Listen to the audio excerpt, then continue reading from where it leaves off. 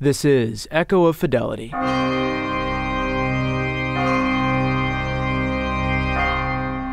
Mr. Moser, thank you very much for coming on today. And you've been in this fight for how many years now? I've been in this fight since I was in an operating room in China in March of 1980 when they were forcibly aborting women at 7, 8, and 9 months of pregnancy, and they were doing it by cesarean section. Stephen Moser is an internationally recognized expert on China. He's a best-selling author and speaker and also serves as the president of the Population Research Institute. His latest book is called Bully of Asia: Why China's Dream is the New Threat to World Order. Mr. Moser's articles have appeared in the Wall Street Journal, Reader's Digest, The Washington Post, National Review, and many other publications. He was a pro-abortion atheist at one time, but after going to China and witnessing what communism does to the family, he reconsidered his position. Although I must say I never really thought about the issue. I considered it to be a woman's issue. It wasn't an issue that I, as a young man, had ever had to deal with personally. But what brought it home, what made it personal, what brought it, up close was being in the operating room. I was standing, 6 feet away from the operating table while two People's Liberation Army surgeons were doing forced abortions on women. And, I realized in a way that, it was unavoidable to reach the conclusion that they were killing babies that were perfectly capable of surviving outside the womb with moderate care. And the deaths of these tiny sons of Adam and little daughters of Eve weighed on my conscience. And so I initially began to think, where can I draw the line? Is there a point at which abortion would be okay in pregnancy and after which it would not be okay? It was clearly not okay in the third trimester of pregnancy. And I thought back about the second trimester, and I learned about fetal development, and I went back earlier in the first trimester, and there was no point at which I could draw that line. It was clear to me that human life, just based on the biology of it, was a continuum from conception to natural birth. And so I became thoroughly pro-life. Well, it makes a lot of sense, and especially if you look back at the history of communism, Communist Russia was the first country to legalize abortion in the 1920s. So there is a connection between the culture of death and communism, and I think you saw it when you went to China. Oh, absolutely. There's a connection in several respects. First of all, there's a connection because communism completely devalues human life, right? We as Catholics believe that God created man in his image and that the state exists to serve the people. In communism, they don't believe in God. They believe the state should be God and that people exist to serve the state. And if you devalue human life in that way, it's no surprise that not only do you legalize abortion, but you exterminate restless minorities. You execute more people every year. China executes more people every year than the rest of the world combined. 20,000 people are executed in China every year. All of the other human rights abuses, the destruction of the family, all stem from the fact that that atheistic communism rejects God, rejects man as anything more than a higher animal, and insists that the state dominate everything and everyone. It all follows from that. I noticed on LifeSite News you wrote an article, many would call it politically incorrect, where you state, everyone who falls ill or dies from the Chinese coronavirus is a victim of the Chinese Communist Party. They will own this virus for all time. I hope it will come to be known as the Chinese Communist Party coronavirus. What is the connection between communism and COVID-19?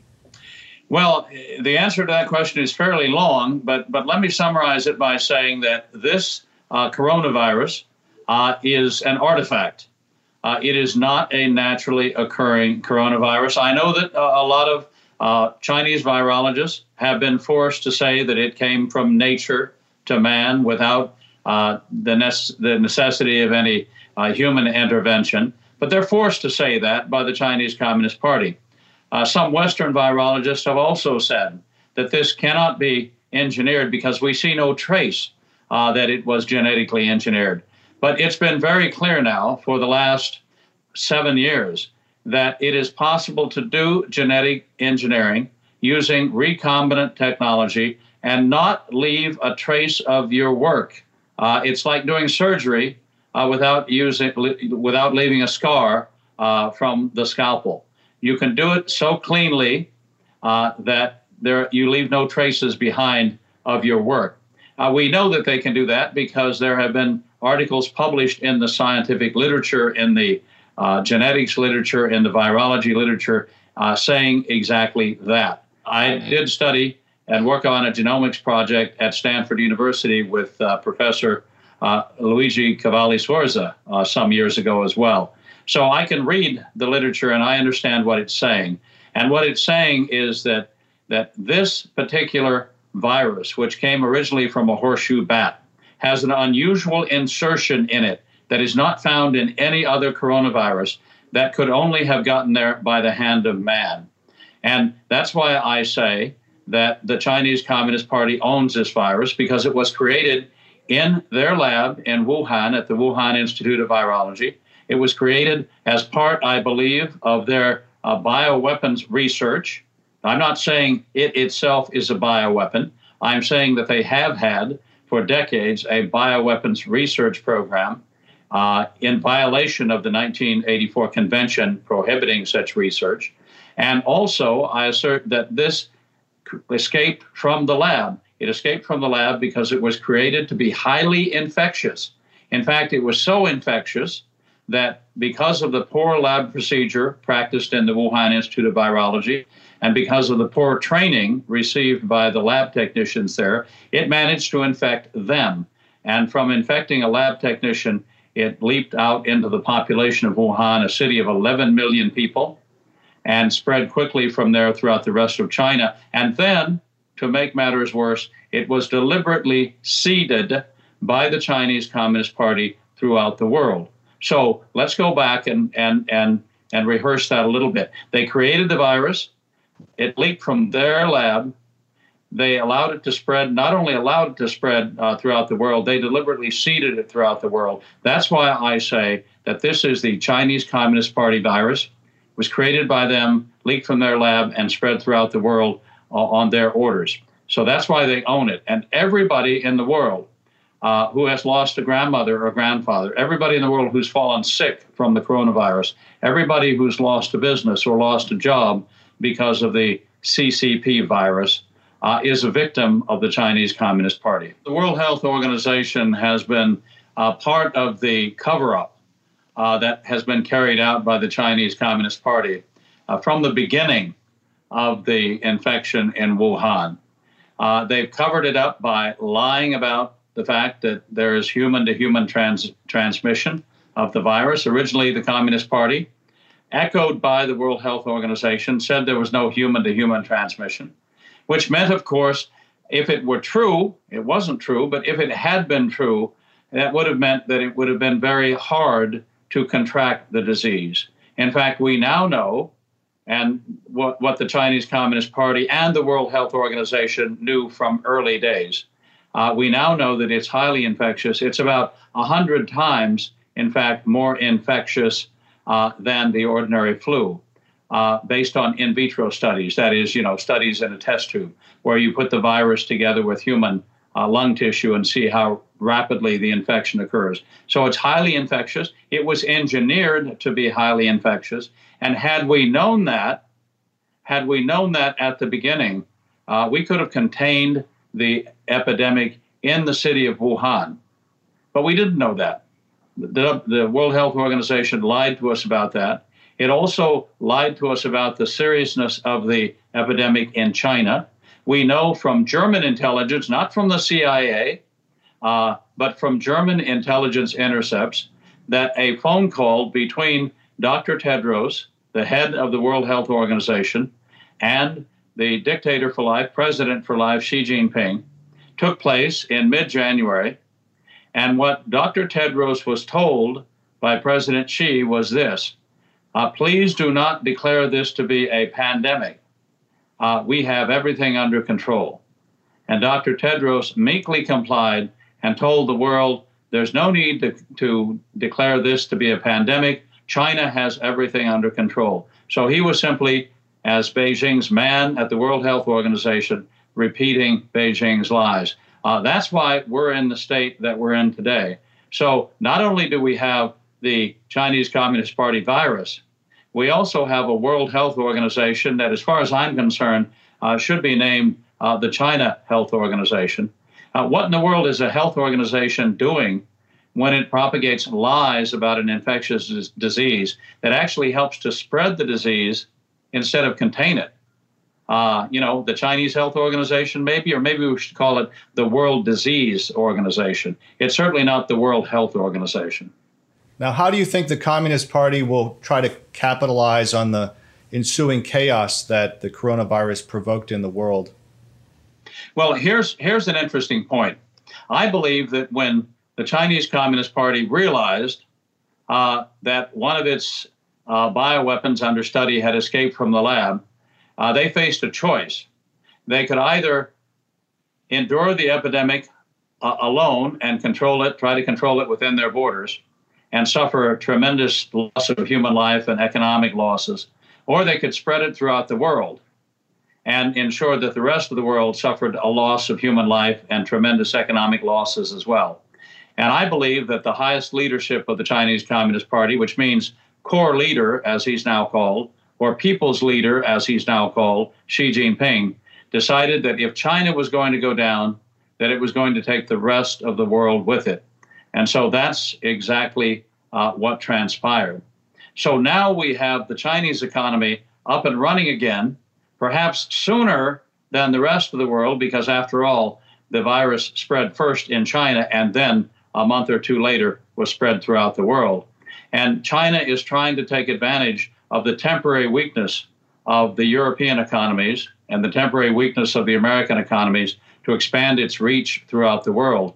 It is trying to buy up on the cheap distressed European and American and Japanese companies. Now, thank God, most of the countries, including the United States, are not going to allow that to happen. But you can see what their plan would have been. Their plan would have been to take a flourishing company that was temporarily fell on hard times because of the CCP virus and buy it for pennies on the dollar, buy it on the cheap. That's kind of, ghoulish behavior. That's not only profiting from someone else's misery, it's profiting from the misery that you yourself caused in the world. Now, Japan has said nothing doing. The Japanese government has said, we're going to pay Japanese companies to move production out of China, and we're not going to allow China to buy Japanese companies on the cheap.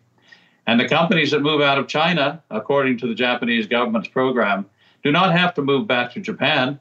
They can move to Taiwan, South Korea, Indonesia, the United States. They can move anywhere. Just leave China, Japan says. We're going to do something similar. The Germans have already said we're putting a year moratorium on the purchase by any Chinese-owned company of any German company. So they're protecting their assets. They're protecting their industrial base. So China is attempting to profit from the misery that it's caused. Hopefully they won't be able to do so now that we're alerted to the threat that China poses, not just, in trade terms, not just in economic terms, not just in terms of its constant, incessant cyber attacks, not just in terms of the theft of $600 billion of intellectual property around every year from the United States. It actually now is a threat to our health and well-being. That's a real threat that I think has been brought home to most Americans. Now, up until the coronavirus, it seemed like the United States was fairly naive about trading with China, about letting entire companies go to China. Yeah, I wouldn't so much call it naivete. I would call it a willful blindness to the evil that the Chinese Communist Party has committed against its own people and now against the world at large. And it's really not naivete, it's greed. Greed. It was greed that drove them to try to get a share of the China market. Now, a lot of us have had their eyes opened about China for a long time.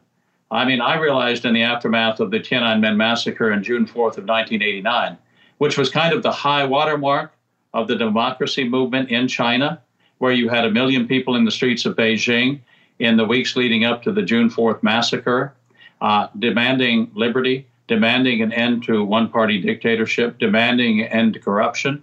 That ended with the massacre of 10,000 people in the central square of the capital city of the People's Republic of China. And after that, I realized that China was not going our way. However much we transferred technology to China, however many billions of dollars worth of cheap Chinese goods we purchased, however many American factories opened up in China, that the Chinese Communist Party was determined to maintain an absolute control of the country.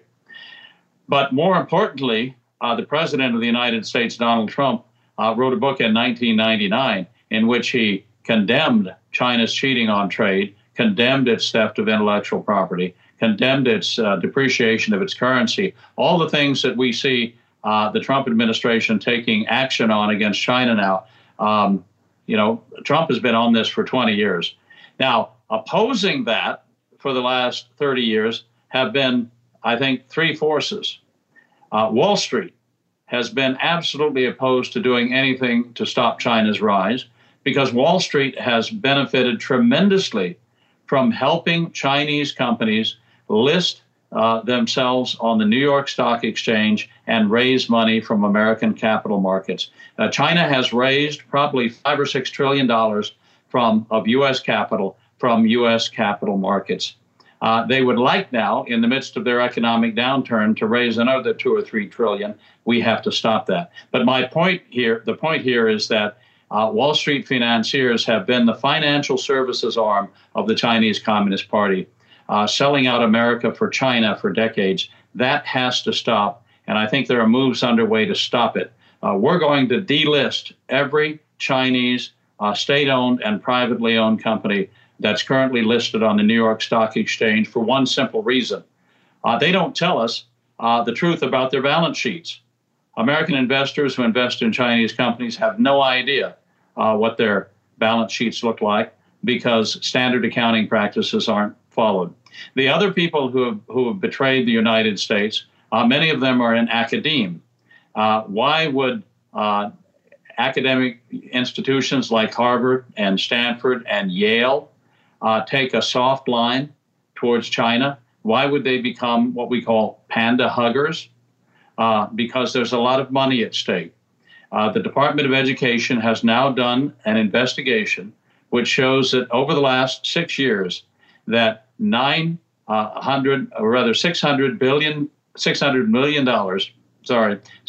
million have been funneled from the Chinese Communist Party and Chinese organizations into American institutions of higher education. The big winner in that contest was Harvard. Harvard got $93 million. Maybe that's why they allowed President Xi Jinping's daughter to secretly attend Harvard a few years ago under an assumed name. Secretly? Secretly, yes. She was there under an assumed name. We didn't find out that she was Xi Jinping's daughter until after she graduated. Now, Harvard knew perfectly well when they let her in, I believe the year was 2011, who she was. But they let her in anyway, and they let her in because Harvard has been the recipient of tens of millions of dollars from China.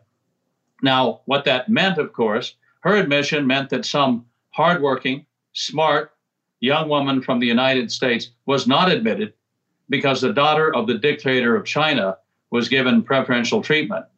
Now, there are a lot of students and scholars from China at American universities, and they're there because they pay full freight, but they're also there because mommy and daddy back in China may be high-ranking Communist Party officials, oligarchs, I think we should call them, who've donated money to these universities and colleges. So we have an admission scandal at the University of Southern California that everybody knows about, right?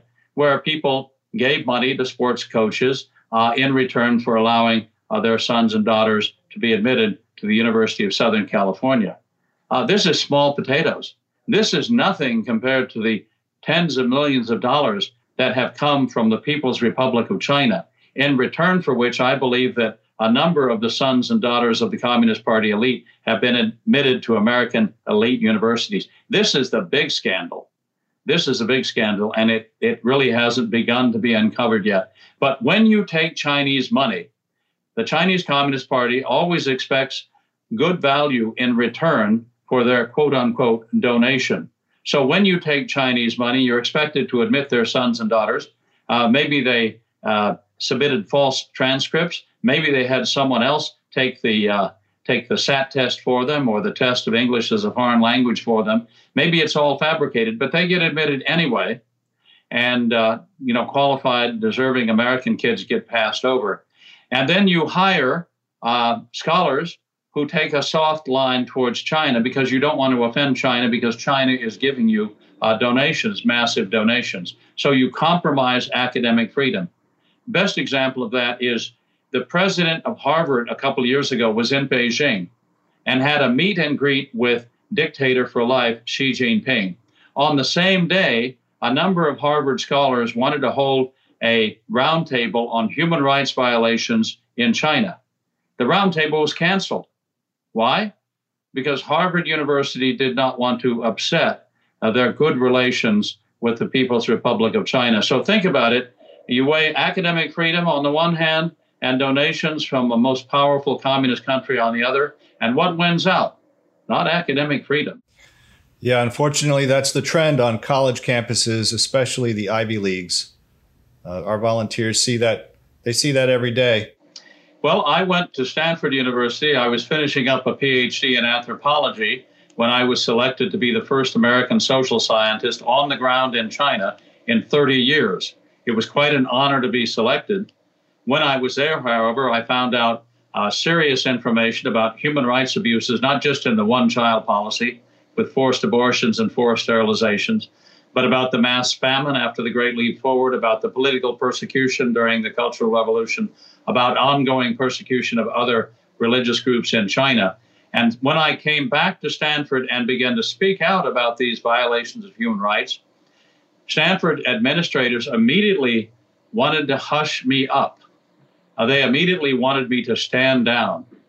And when I refused to stop writing and publishing about the human rights abuses committed in China by the Chinese Communist Party and its officials, I was fired from Stanford University. So if you want to talk about the plague of communist infiltration in American institutions of higher learning that has infected those institutions like Stanford, Harvard, and Yale, I'm patient zero. I'm patient zero. I was finally terminated from the university in 1985 by the president of the university, who said that he didn't know whether the charges of spying that had been made against me by the Chinese Communist Party were true or not. He said, but there has been a gradual erosion of trust between you, Stephen Mosher, and the university, which makes it impossible for you to continue here. So they fired me because they didn't trust me. I was threatening to sink their slow boat towards China. Maybe because you were kicked out of Stanford, now you're able to do a lot of good in other areas.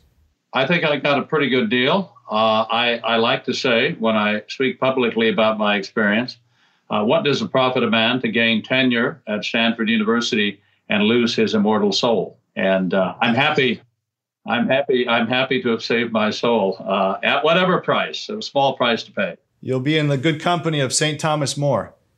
Well, I hope so. Now, the final question I have is about the Catholic Church in China. We don't hear much about it, but is the Catholic Church still persecuted in China?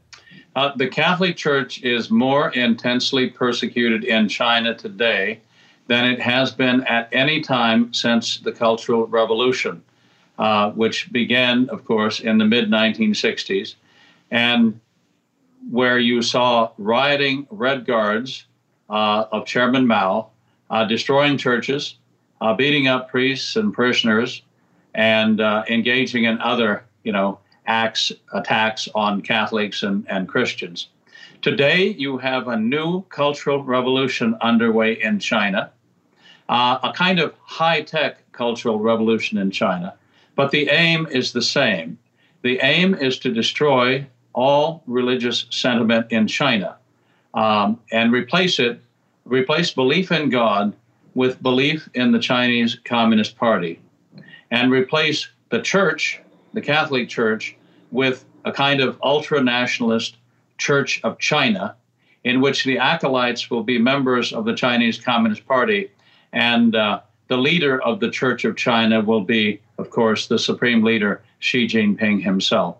That is the goal of the Chinese Communist Party. They've made it very clear over the last couple of years by publishing a series of increasingly harsh restrictions on religious behavior in China. The last set of restrictions came out in February of 2020. And those restrictions make it clear that every religious group in China, not just Catholics, but Christians of all stripes, including Tibetan Buddhists and Muslims and Taoists and everyone who professes any sort of belief in something beyond the here and now, all of these institutions are to be turned into adjuncts of the Chinese Communist Party. They are in their meetings. The priests in their homilies are to praise the Chinese Communist Party and encourage the parishioners to follow the current party line and encourage respect and adulation of core leader Xi Jinping. This is in the regulations. Now, at the same time, the Chinese Communist Party is rewriting the Bible to make it conform to Communist Party doctrine. So what do? Well, you remove from the Bible all references to the hereafter. You know, all references by our Lord to Gehenna, all references to the heavenly kingdom, to God the Father in heaven, are to be eliminated, and it is to be turned into an entirely secular instrument to be used to help indoctrinate people in the importance of supporting the Communist Party and its leadership. So that's what's happening right now. And so you have Communist Party officials going into churches and collecting all of the Bibles in those churches because those are not the permitted texts. The official texts have yet to be published. And collecting all of the other spiritual works in the church and destroying them and replacing them with multiple copies of the collected works of core leader Xi Jinping himself and, other works supporting communism. That's what the people in the church are supposed to be reading and meditating upon now. And last thing I want to mention is that everyone in China has a cell phone, and the government of China uses your cell phone to track you. They track where you're going, what you're doing, what you're buying, what you're saying, what you're tweeting on the Chinese version of Twitter, which is called Weibo. And they also make you download on your cell phone what's called the Xi Jinping app. And the Xi Jinping app, which is called Study Xi Strong China, 4 characters, Study Xi Strong China, is an app that you're supposed to open and study for 20 minutes of every day. You read one of the works of Xi Jinping, and then just to make sure that you've followed what you've been reading and you just haven't kept your phone open and gone to do something else, you have to answer questions on the daily reading, the daily missal of Xi Jinping reading, you might say. And everyone in China is required to do that every day. So Americans have trouble understanding how intrusive the high-tech surveillance state is in China, but it infringes on your life every day in multiple ways. And of course, you can add to that the destruction of churches, the fact that crosses are being knocked off to the top of churches, that priests are being required to not only register with the government, but report all of their activities to the government. Every mass they hold, every trip they make, everything they say and do, they have to report in advance to the Office of Religious Affairs. So the walls are closing in on Catholics in China, not just in the underground church, which has been sacrificed by the Sino-Vatican deal, but it's closing in on the so-called patriotic church as well. So anyone in the Vatican who thought in their naivete that if they signed an agreement with the Chinese Communist Party, that at least the patriotic church would be a kind of safe haven for Catholics in China is terribly mistaken, because it's not a safe haven at all. It too is being persecuted, because the ultimate goal is the elimination of all religious belief in China. I think through history, whenever good compromises with evil, the compromise is washed away, and the only ones who gain are the evil ones. especially with communist regimes. If you compromise to communism, the outcome is always negative. Well, what I know is this. I know that several months before the agreement was signed in September of 2018, I went to Rome. I sat down with Cardinal Pietro Parolin for an hour, and I told him what was happening in China. I told him the sorts of things that I've just recounted to you about the intensifying persecution of the church, about the new cultural revolution. And I told him that now is not the time to sign any kind of agreement with China. At which time he said, well, the agreement is already negotiated. We're just waiting for the Chinese side to come over and sign it. And I said, if the Chinese side comes over and sign it, you must know that they will violate the agreement before the ink is dry on the paper. And they will use the agreement to bludgeon, to bully the underground church into joining the patriotic church. It will be used against faithful Catholics in China. And I began to recount to him the various new measures that were being taken, including the requirement for all priests to register with the government in return for being allowed to continue to function as priests. And the good cardinal said, well, we have no objection to priests being required to register with the government. And I had to think that he thought of it sort of like going down to the DMV and getting a driver's license. But registration with the government does not mean simply getting a license from the state, as if it's some sort of simple form you fill out, and then you're allowed to go on with your life, your priestly vocation. Registration with the state means that you have to attend state re-education sessions in what you should be doing and saying as a priest to accord with the new regulations governing religious activity in China.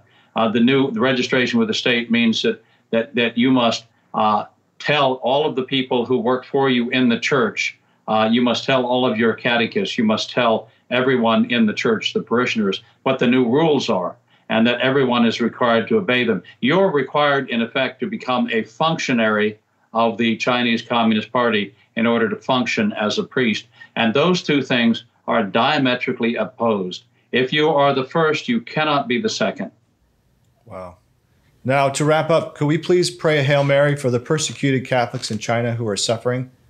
Hail Mary, full of grace, the Lord is with thee. Blessed art thou amongst women, and blessed is the fruit of thy womb, Jesus. Holy Mary, Mother of God, pray for us sinners, now and at the hour of our death. Amen. Amen. In the name of the Father, and the Son, and the Holy Spirit. Amen. And also, can you tell us about your book, Bully of Asia? We'd like to hear more about it. Well, the book is called Bully of Asia. I have a copy right here, and it shows on the cover the Chinese dragon. The Chinese dragon has been the symbol of China, of course, from the very beginning of the formation of Chinese culture. And I think it's a very appropriate symbol because a long time ago, in the formative years of Chinese political culture, China invented totalitarianism. And it invented a kind of primitive form of communism where you had 200 years before the birth of Christ, you had a secret police, you had political commissars in the military, you had a personality cult surrounding the emperor, you had song and dance troops, propaganda corps going around the country, singing the praises of the emperor, you had concentration camps, you had the collective farming of the fields, you had the government controlling the production of steel and salt and other economic goods. So you had an early form of totalitarianism. And what you see in China today is a more developed form of that ancient totalitarianism that China has been practicing for thousands of years. You have an overlay of communism on top of this, but ultimately it's a very ancient and very harsh form of government. We know the Chinese Communist Party will one day cease to exist. We know the Chinese people are capable of self-government. We've seen that in the free elections on Taiwan. And we can only hope for the safety of the Chinese people, the well-being of the Chinese people, and for the safety and well-being of the world, that that day comes sooner rather than later. So that's what I was writing about in The Bully of Asia, the history of China and where China might go in the future. The Chinese Communist Party will collapse, and anything we can do to hasten the collapse will be good for the Chinese people and good for the world. Thank you for all the information, Mr. Mosier. It was great talking to you, and we appreciate your time. Most of all, we appreciate what you're doing to fight for the unborn, to protect the family, and unmask the Chinese Communist Party. And you too. God bless you all for your work and for the good work that you do. Thank you. God bless you.